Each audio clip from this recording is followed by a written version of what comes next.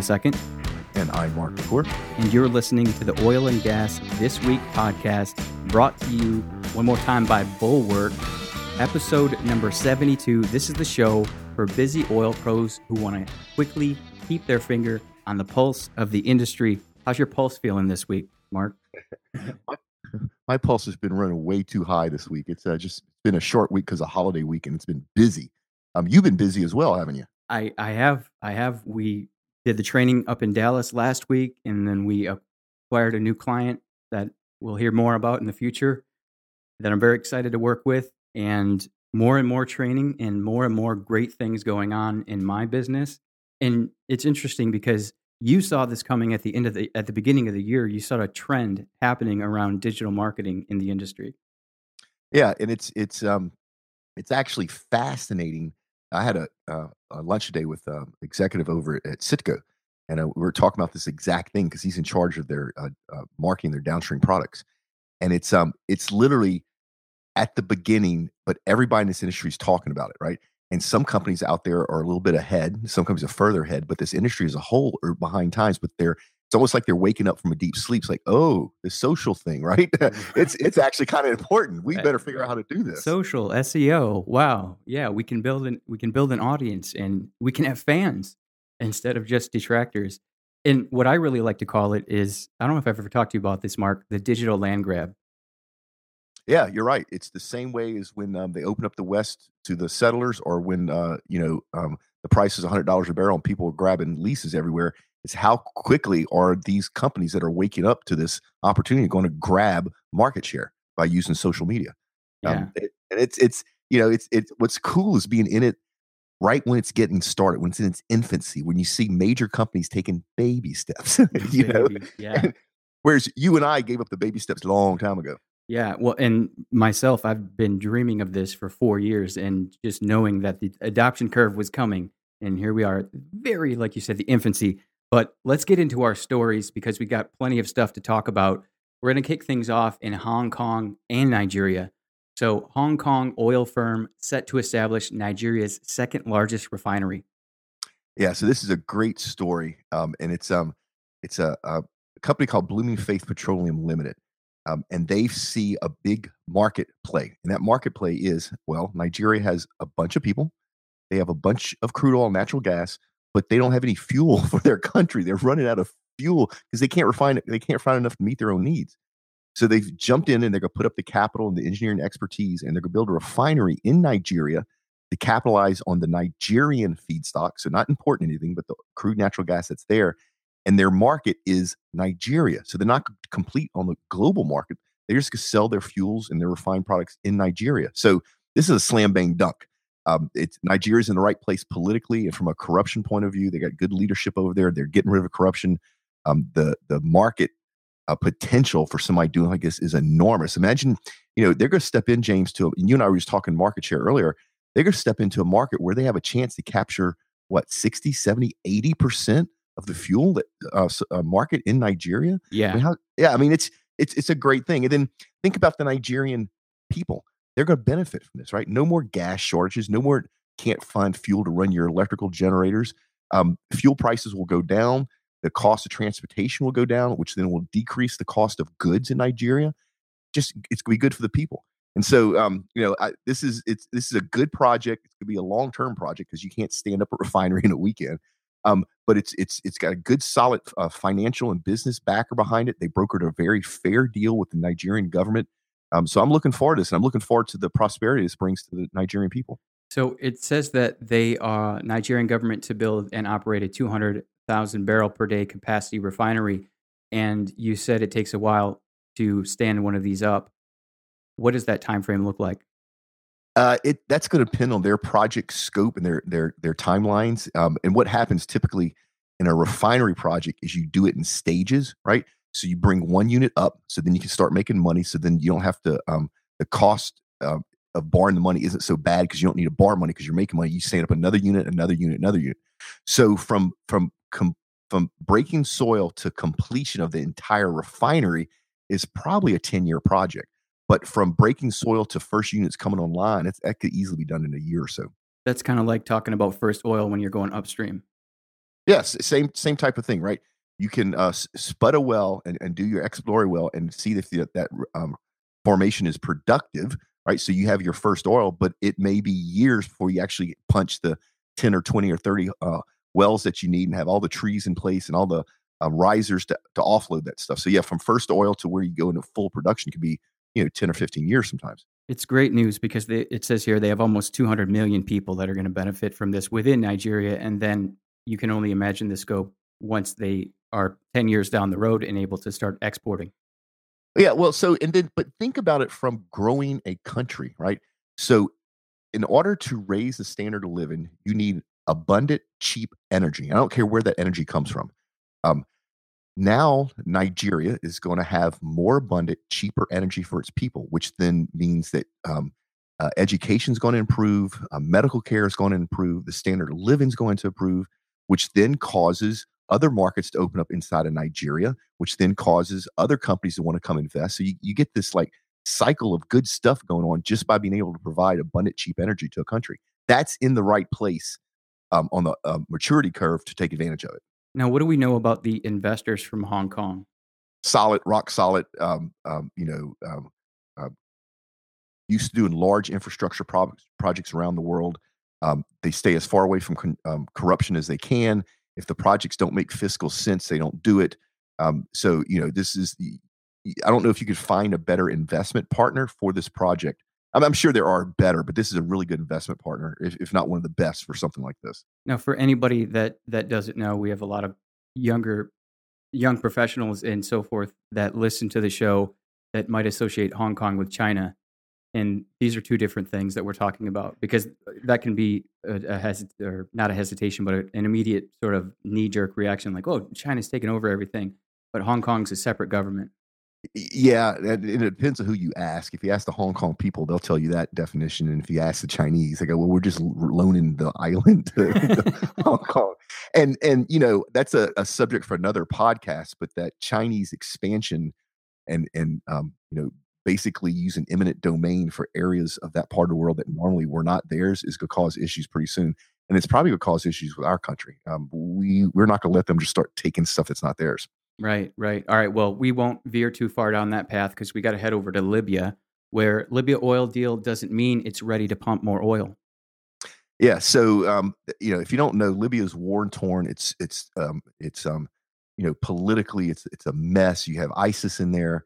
They talk about here about the city of Tripoli, which has been memorialized in the Marine Corps hymn. It's a mess.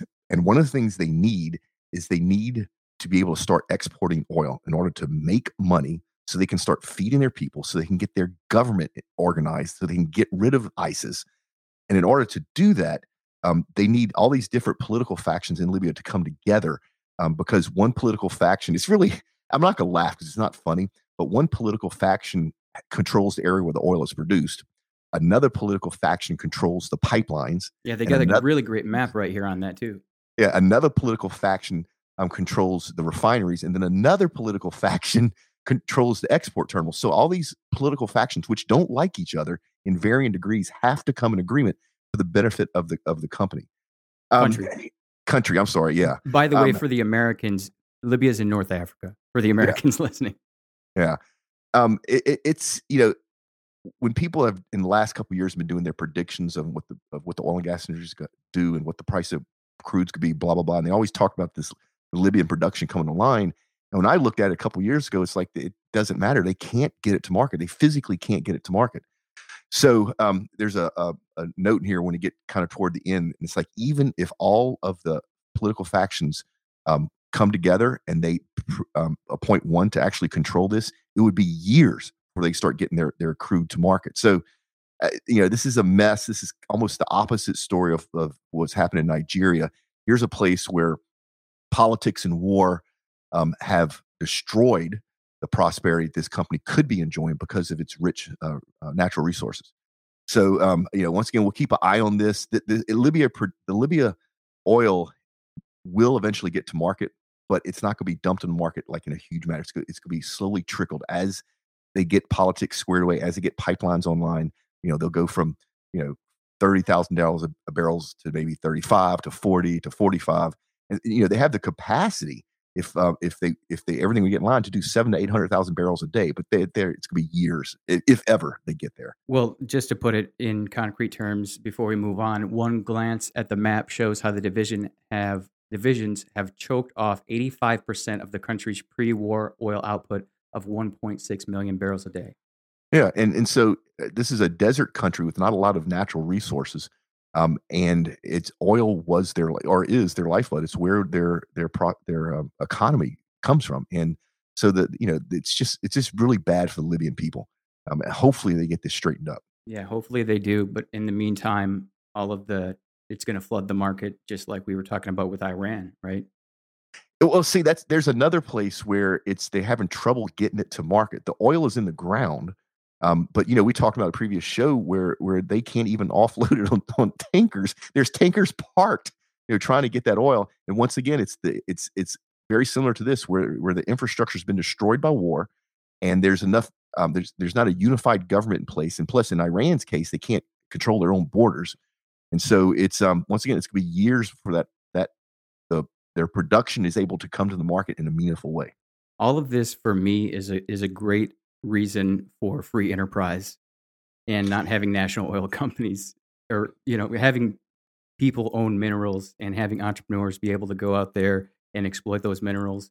Because I sent you a text, I won't mention the company, but pretty large company from around the globe that it represents a whole nation, and they put up over the weekend, we're sorry, our credit card services are down.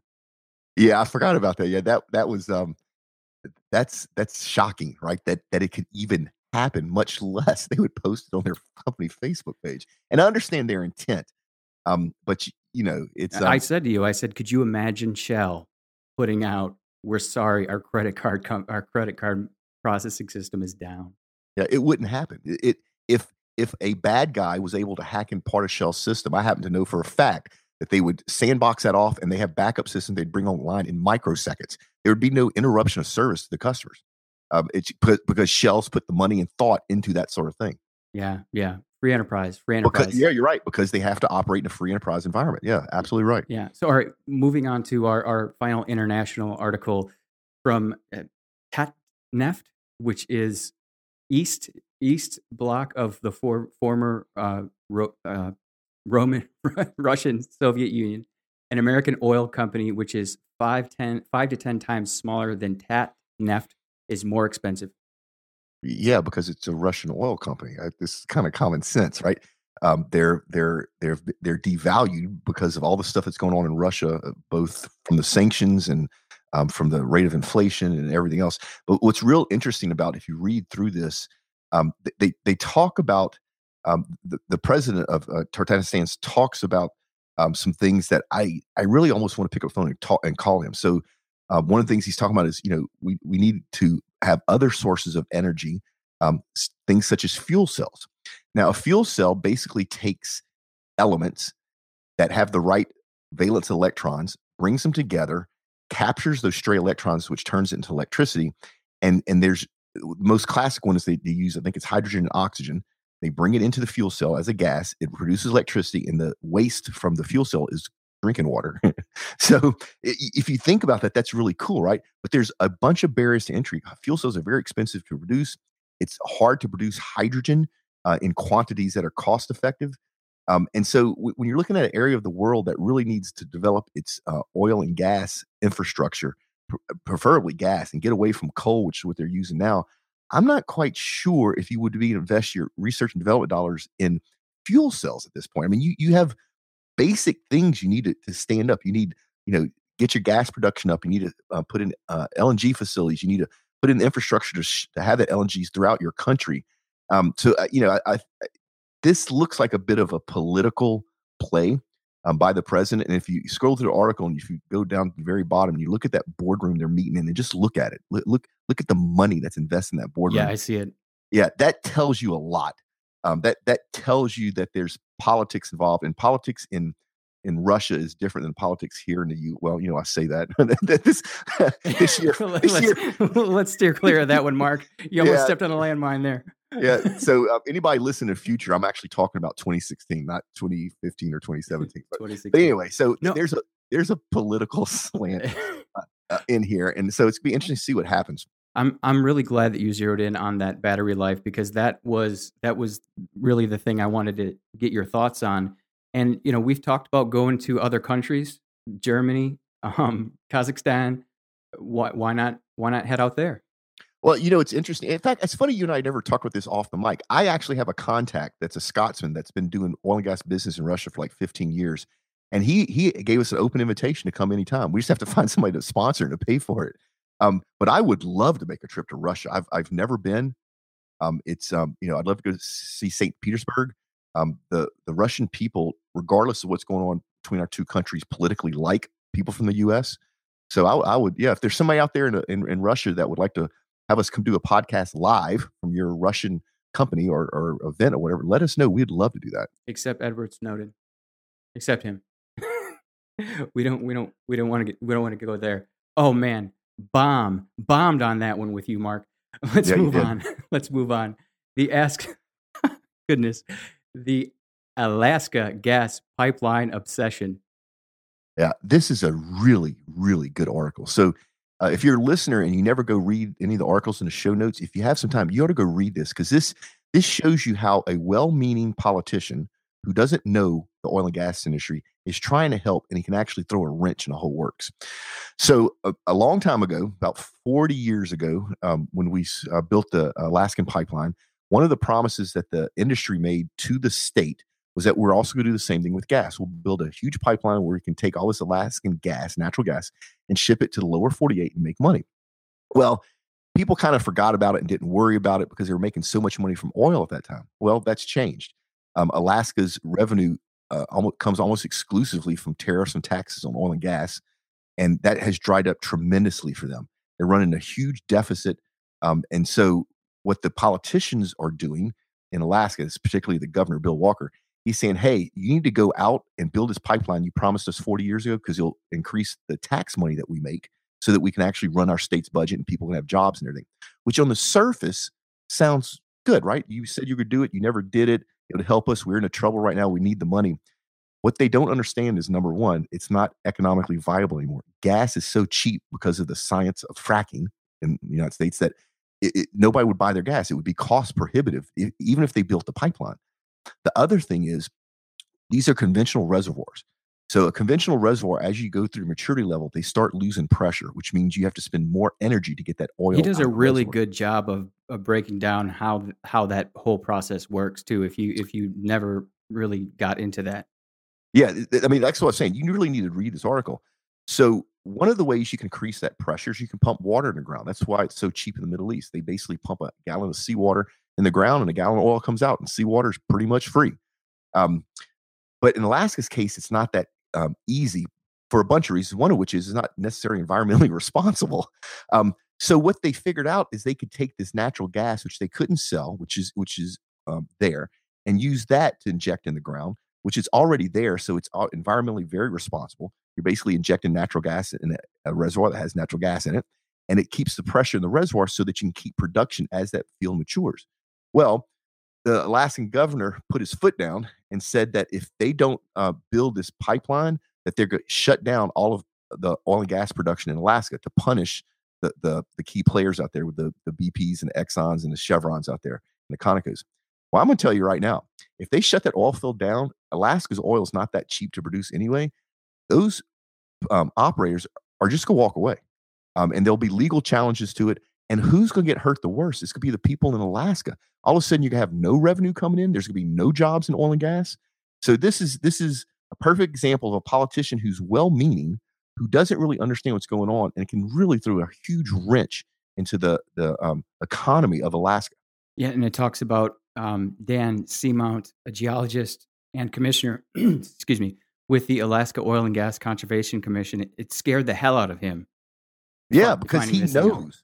I mean, he knows what's going to happen, and it's I sure hope they get this stuff straight. And I don't know where the governor is as far as an electoral cycle, but I sure hope it's not an electoral season for them, because then they can make this a political thing, and it's just going to be horrible for the people of Alaska. So we'll keep an eye on this one. This one's important. And shout out to Craig Medred for putting together a great article. because it's a WordPress blog and it showed up in my newsfeed, and I couldn't be more thankful for it. Yeah, James, we need to reach out to him and tell him thank you. This is probably one of the most factual, non-political, what's the word I'm looking for? Biased. Non-biased. I mean, and it's very well written. It's easy to read. Yeah, we need to reach out to him and say thank you because we read so much junk. It's nice to it's nice to find something that's very well done. That's funny because we haven't talked about this off the bike, but that's exactly how I felt while I was reading it. All right, moving over to the Dallas News. Nothing against the Dallas News.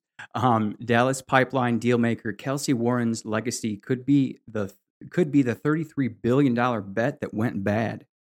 Yeah, we've talked about this before. That was his proposed takeover of Williams Company.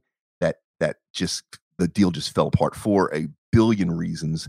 One of which is the low crude price that's going on right now. One of which is the way the deal was structured. Basically, it was very slanted toward Kelsey Warren's company, not toward Williams Brothers. It wasn't really a fair deal. There was a lot of money built in to protect Warren personally, and it just was not a good deal, especially in this low crude price market. So what happens is the deal fell apart, and if you know the backstory, Warren wanted the deal to fall apart. He was looking for a way to get out of it, and so Why? Because he knew it was a bad deal. It was a good deal when oil was $100 a barrel. He knew it was a bad deal in this low crude price environment. So, so if he's getting what he wanted, then his legacy is pretty much exactly what he set out to do. Transition. He had to pivot, obviously. Yeah. So what happens is this tax complication got uncovered, and that was ended up going to court, and that opened up the way for Warren to get out of this deal. It was his way out. But what he didn't expect is that because this went to court, it uncovered the way he was doing business.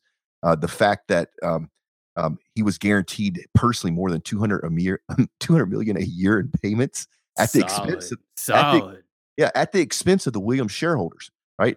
So because all that became public, now other companies that might have done business with him is like, dude, I'm not doing business with you. You don't do business fairly. So, he didn't expect that to become uncovered, but it did because he was trying to get out and it went to court. So, this is just a bit of a mess for everybody. I actually think for the shareholders at Williams, I know for the shareholder of Williams, it's good this deal fell apart. They'll find other ways to boost their stockholder price, even if that means that they have to cut dividends or find another possible buyer. So it's gonna be good for them. It's not really that good for Kelsey. Not really that good. What are some leadership takeaways that you think about when you think about this whole story? Honestly, James, this stuff you and I talk about all the time about doing business. It's the best way to do business now is just total transparency. Be fair, be open. Don't try to hide stuff from people. If you can't do good business together, then you don't want to do good business together. Don't try to make stuff happen where it doesn't need to happen. If Kelsey would have came to Williams and been totally transparent, it would have worked out a totally different deal, which probably would have still went through, which would have benefited everybody. And his reputation would have taken a big check mark on it because he did something so cool, so good and fair. Yeah, and we would be talking about a whole different story right now. Yeah. And yeah, so thank you for that. All right. Will Royal Dutch Shell PLC, ADR, Saudi Aramco breakup face a delay? Yeah, probably. I mean, it's a big joint venture with a lot of assets here in the U.S. and now they're breaking up, which means there's a lot of legalese and negotiations that have to go through. They put a timeline together. I don't know who put the timeline together. I don't know. My guess is they put together a hit team composed of from March to October. Do I have that right? Yeah. But I'm trying to figure out who put the team together. Was it a Shell team? Was it Saudi Aramco team? My guess is they put a hit team of a mix of people in there. Knowing Shell, the Shell people would have built a bunch of contingency time in this, so they could have hit their timelines. The Saudi Aramco people would have wanted to do the opposite. So I don't know who put that team together, who put that timeline together. But they're going to face not going to say struggles. They're going to have things pop up they're going to have to deal with, and it may take them longer to get this thing done. But it's going to happen. It makes sense for both companies. Both companies know it makes sense. It's just a matter of actually, dotting the I's and crossing the T's and getting it done. What are a couple of those things that are going to be popping up? In what way? In terms of slowing it down? Oh, so one of the things is Shell wants a $2 billion payment at the same time that Saudi Aramco is hurting like it's never hurt before. They're running a deficit over there, and it's like having to write a check for $2 billion. Yeah, maybe we can't do that. Right. So, there might be some negotiations where there's milestone payments or whatever, and that's of course going to um, extend the timelines. Um, but it's also happening at a time where Saudi Arabia is talking about selling us, not selling, but going public with a percentage of Saudi Aramco, right? So, and they're doing that because they need the money. Anytime you're doing business with a company that needs the money, that sometimes can speed things up. So, we'll see where this thing goes. It's going to happen. It's not going to not happen. It's going to happen. Just will it happen quickly or slowly? I don't know yet. I'm curious to hear your thoughts. Shell and Saudi Aramco joined hands together in 1988. I was 8 years old back then. What was going on in the oil field that made Shell and Saudi Aramco join hands back then? We had just come out of one of the worst downturns in oil and gas history, which is that downturn around 82, 83. 84, yeah. Yeah. And so they realized there was strength in doing joint ventures. So Saudi Aramco had no refineries. Shell had a bunch of refineries. Shell was struggling to get their hands on cheap crude oil. Saudi Aramco had a bunch of cheap crude oil. To see how that works, how that just made perfect sense for them to do some joint ventures. Definitely. Yeah. Yeah. And so that's what was going on then. Yeah. And it made sense. And I actually know a lot of those. That's the whole Motiva, all the Motiva refineries in Louisiana. I know those guys. They're good people. That conditions have changed. The market has changed. It makes sense for them to split this joint venture up, and it's going to happen. Got it. All right. I'm very curious to hear your contrarian views on the contrarian Robert Boss Lego, writing for Seeking Alpha, how natural gas liquids add to petroleum supplies. Yeah, no. So this is a good article. He's almost absolutely right. Whoa! Yeah. This is unprecedented, Mark. Yeah, it's so it's not just dry gas or liquid crude oil. There's stuff in between. And so some of the stuff that's in between, you have things called natural gas liquids. And that's compounds that while they're in the reservoir are a gas, but once you bring them up to the surface at the surface temperature and pressure, they turn into a liquid. You'll sometimes hear that called natural gasoline because you actually can take those natural gas liquids, dump it in a gasoline combustion engine, it'll actually run, even though it's not gasoline, because it's very close chemically to it. So he goes through that. He goes through about all the petrochemicals, all the ethylene crackers, all the stuff we talked to, and in his what he's trying to show is that the market tracks crude production, right? But there's other parts that get added to that are integral to petroleum supply, and he's absolutely right, right? And there's also a thing called refinery process gains, which is like magic. You bring in 30 gallons of raw feedstock in a refinery, you get 35 gallons of products out the back end. Magic. Yeah. And so that has to be figured into. Now, the one little piece that I have an issue with, and somebody at his level should know this and should have talked about it. I don't know if he didn't know this or just chose not to talk about, but he talks about ethanol, right? Fuel ethanol. And he talks about how Henry Ford wanted this to be the fuel of the Model T because it makes sense. And that, ethanol needs to be added in when you're looking at fuel supplies, because right now in the US, it's about 10% of the fuel supply for gasoline. What he missed is it's not a market driven thing. It's the government mandates called the Renewable Fuel Standards. It says that Chevron has to buy ethanol and mix it 10% to 9% of its gasoline. And what's so wrong about that is talking about free market. That's making Chevron buy a competitor's product that is subsidized by the US taxpayers. So, James, it'd be like the government telling you got to find another digital marketing company. Your tax dollars goes to pay the payroll of that digital marketing company, but you have to buy 10% of their products to give to your customers. No, thank you. I mean, where does that make sense anywhere? And then the other thing, ethanol is actually not good for internal combustion engines. It's horrible. You can't run it in a pipeline because it wants to absorb water. It causes corrosion. So I say you should not add, when you're looking at crude stocks, you should not add ethanol because it's artificially in the market. If you remove the laws and the subsidies, it would disappear. I'll tell you an interesting story about that. If you can picture a map of the U.S., all of the E85 vehicles, and that's vehicles that can run a higher percentage of ethanol, are predominantly on the east and west coast. The only E85 gas stations in the entire country are in the middle of the country, around Iowa. because that's where they produce corn, which is where you get ethanol. So think about how disconnected it is. The people on the East and West Coast think that by buying an E85 vehicle, they can improve the environment, but they can't go fill it up with E85 fuel because there is none. It's all in the middle of the country, which is subsidized by $1 a gallon by the US government. And so if you're a corn farmer and you can make, 17, 18 cents a bushel for your corn selling as feed or for food, and then the government gives you an extra dollar. So now you make $1.17, turn it into ethanol. What would you do? I could turn it into ethanol, So You're hurting my feelings right now, Mark. You're hurting my Why? feelings because it's just so absurd, and I don't want to soapbox on it too much. But yeah, gosh. So anyway, he missed that part, but everything else in here he's spot on. But And like I everything said, else, though. yeah, I don't know if he knew it and just decided not to talk about it, or if he just didn't know it. But everything else in here is really good. If you want to understand the whole how hydrocarbons, there's different types and ethanols and naphtha and light oil and propane and all that stuff. Read this. Definitely. All right, moving over and rounding the corner here. Halliburton Company, Williams Company Inc., A Tale of Broken Marriages. We already covered that pretty much. Let's just no. This is actually Halliburton and Williams. Well, yeah. So the Halliburton Baker Hughes merger was shot down because it was just too much work by the companies to try to get it pushed through a Department of Justice. And then the Williams merger, we just talked about that. That came apart too. So this is an article on some mergers and acquisitions and what's going on in the industry. Honestly, James, it's not very well written. It's they talk about things like the Shell BG merger, which is going through. But this is old news to anybody who listens to our podcast. All right. Well, that's too bad because I really love the name of their website.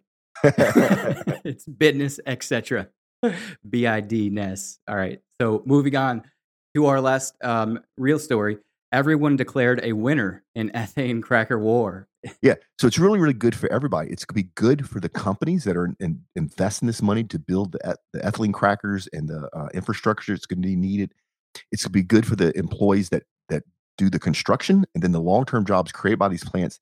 And it's bringing prosperity in parts of the country that normally don't benefit from oil and gas, like Ohio. They put an ethylene cracker up there, Pennsylvania. Now, I will say this much. Mr. Krancer, who they talk about in this article, made a statement. He basically says, if you unify Pennsylvania, you better watch out, he said, presumably speaking to Texas. We're going to put them in our dust.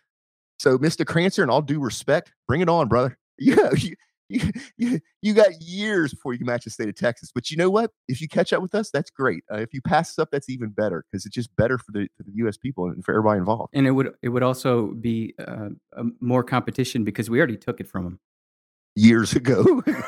And James, the reason that we do that is not that we have more resources than anybody else. It's our political and business environment is very conducive for the oil and gas industry. And so by having the right policies in place, Texas as a state benefits from the oil and gas industry. And just in case anybody out there is saying, yeah, but you destroy the environment. No, we don't.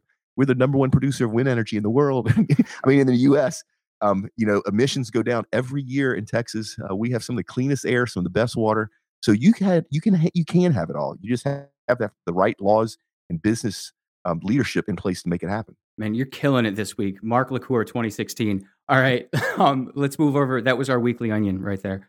No, actually, I've got two. Dad's eyes well up at sight of perfectly packed cooler. I don't know if you can relate to that, Mark, but also shout out to Theo from MapR for sharing over on Facebook. Report: U.S. still leads world with highest density of Kevins, and bombing with Mark. But between you and us, we will forget about Mark. But we need you back now, Mark, because we have a winner with our newest awesome sponsor that we talked about last week. We kind of did a little fancy production there. Yeah, I actually like what you did. I thought that was really cool. Oh, thanks, man. Let's talk about Bulwark. Yeah, so got a great relationship with those guys. I love them to death. Bulwark is the world's number one brand of FR clothing, of frame-resistant clothing. Bulwark has over 45 years of frontline FR experience. 45 years. That's incredible. And then because they're so large, they have the largest selection of fabric styles, colors, everything. And they can fulfill 99% of orders within 48 hours. That means if your crew needs something, they get it. So if you're in the field and you have a need for FR clothing, if you have if your company has a need for FR clothing, you know Bulwark, you've heard of them. Make sure you stay on top and look at what they're doing. They're constantly coming out with new stuff. Like I said, great group of people, and they're doing something really cool. They are giving away to our listeners. What are they giving away, James? They're giving away a Bulwark long sleeve FR two-tone base layer. So if you want one of these two-tone base layers, you can't. Well, I guess maybe you could go buy it somewhere. But anyway, this is just for our audience. So the way you get one of these is you go to the website. James will give you the URL of. You put your information in there, and we pull one winner a week, just one. And so if you want one of these things, they're great. James and I both have one. It's very comfortable. It's actually good looking. So take 2 minutes, go to the link that James gives you, sign up, and if you're lucky, we'll pull your name and we'll announce your name on the air. Just to recap as well, in terms of sponsorships, we are very, very stringent about who we will partner with, and Bulwark is a company that has a lot of experience, and you've seen them execute in person for some time, right, Mark? Yeah. So Bulwark's actually a past client of mine. And that doesn't have much to do with the fact they're a sponsor, other than the fact that I formed a relationship with them, and they're a good company. They're good people. They're headquartered right there in Nashville, Tennessee. So it's a beautiful part. I've spent a good bit of time up there. I've gotten to know their people. We still stay in touch. So yeah, it's if you're looking for quality FRs, check out Bulwark. And can you tell us who won, though? So, I stumped you. No, you got it. Perfect. So our first winner is Frank Morgan, geologist at Devon Energy. Devon Energy, good stuff. Yeah, so congratulations, Frank. You're the first winner of this Bulwark long sleeve two-tone base layer. I hope you enjoy it. I tell you what would be cool is when you get it, take a picture of you wearing it and let us put it in the show notes. Yeah, that would be awesome. And you can find all of the show notes at triberocket.com for this episode /TW72, episode 72. All right, events on deck. We got to speed it up here. You can get Mark's monthly email by going to triberocket.com /events, and that will take you straight to where we get all of these events from. Next week, we're looking at the Leaders in Industry Luncheon. Hey, James, I think we skipped the URL. Did we tell it's bulwark.com /podcast? Oh, my goodness. Yeah, let's go back at that. Bulwark.com /podcast. It was a lot better when we recorded it, right? So yeah. Bulwark.com /podcast to enter to win. And congrats again to Frank. Oh, my goodness. Oh, getting choppy at the end. But tell us about the Leaders in Industry. So this is put on by TIPCO, which is the Texas Independent Producers and Royalty Owners Association. And this is always a great luncheon. It's at the Petroleum Club here in Houston at the Total Building. And you can have Buddy Clark, the chair of the Energy and Power Group with Haynes and Boone LLP. So if you want to network with true oil and gas business leaders, this is the place to go. This is the place to go. So go check that out. And then we have the First Friday Q&A always to talk about. And we've gotten a couple of really great questions this week. I have to get back to those people. But we've got some really great questions. Where can they go to leave their questions, Mark? So you can go to a lot of places. You can go to triberocket.com /QA. You can also, and James would just love this to death, get your smartphone out, put your earbuds in, record your question with your audio note taker, whatever it is, whether you're Apple and it's called Android. No. I know it's Android. What's it called? Okay. What's it called in Apple? The voice memo. The voice memo, right? And if you have the same thing on Android, record a voice memo, email it or text it to James, and then we'll use it on the air. Anything that you want to know about the industry, any predictions in the future, if you want to know what's actually really going on between the Western Pennsylvania and Texas rivalry, reach out and let us know. We've gotten some really, really good questions, and I get a lot of feedback from our audience on how much they enjoy these Q&A shows. So take a couple minutes, ask us a question, and if we use it, we'll give you a shout out on the air. Yes, and one thing that we forgot, last week I said, hey, we got a review, and I didn't read it. So let's jump into the reviews. News you want to hear from Kate LSU. Informative and engaging. It's 5 stars. Informative and engaging. Great way to start the day. Mark and James offer an avenue to stay on top of the latest industry news and technology in a concise, no-nonsense manner. Keep up the great work. Thank you, Kate. Thank you. I hope to see you at LSU sometime because they have a great SPE group over there. Yep, and we're still talking about going to do a podcast in there. So, Kate, stay tuned. Stay tuned. All right, then we got RWL Trading, exceptional industry background information. As a former equity research analyst in a different sector, the podcast has proven to be invaluable. The insights gained for both the domestic and international markets allowed to rebalance my personal portfolio and overweight the industry. Mark's assessment of the industry in early 2016 has proven to be a perfect entry point and has allowed me to navigate some interesting market moves. You need some commission on this one, Mark. Overall, the podcast is an easy listen that touches on nearly all facets of the industry that can be beneficial to industry veterans as well as those just gaining their first exposure to the sector. One of the few 5-star ratings that I've offered. Keep up the nice work, guys. Man. Yeah. Killing it. So just disclaimer here. We are not stock advisors. No. I tell you my opinion on stuff, but please do your due diligence when you're doing your investing. Yes, definitely. All right. I'm going to skip the next one and go because I want to save the best for last. So we got Adil R. Great job. 5 stars. I'm a young professional, recently graduated from the University of Houston with a degree in finance. Congratulations. And now I'm an investment banking analyst for a middle market firm here in Houston. I listen to the show to further develop my knowledge about the oil and gas industry and news. You guys are doing a great job of tackling different issues or subjects on the show.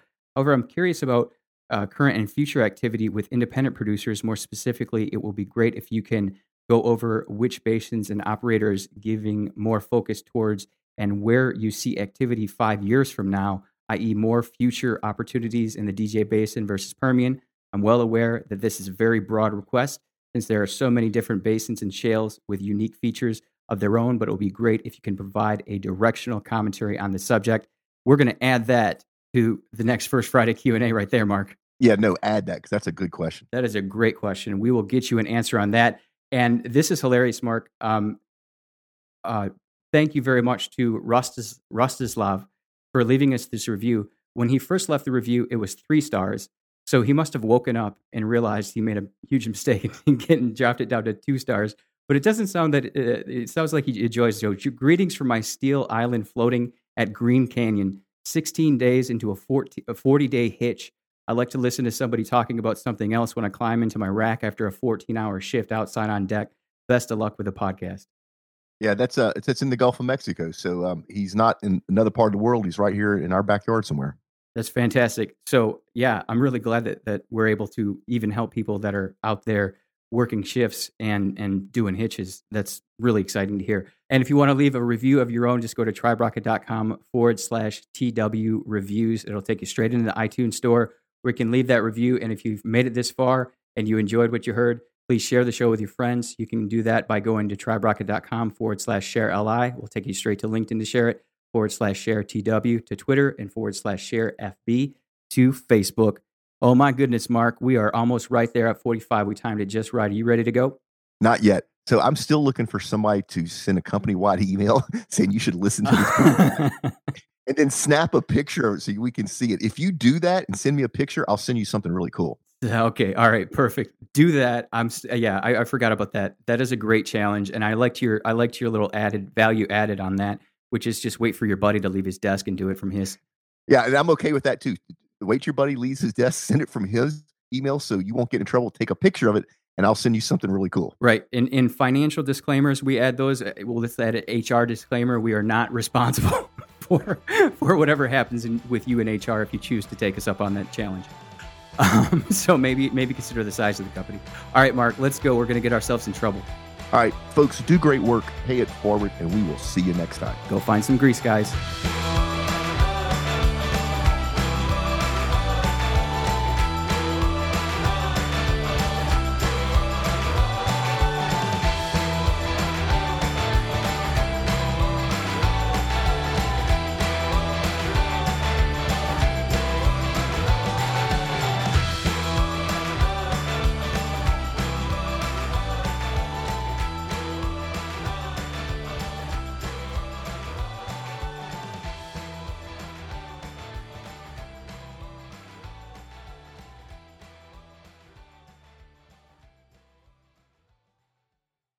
So if you want to leave a review of your own, please, by all means, you can do that. How can they do it, Mark?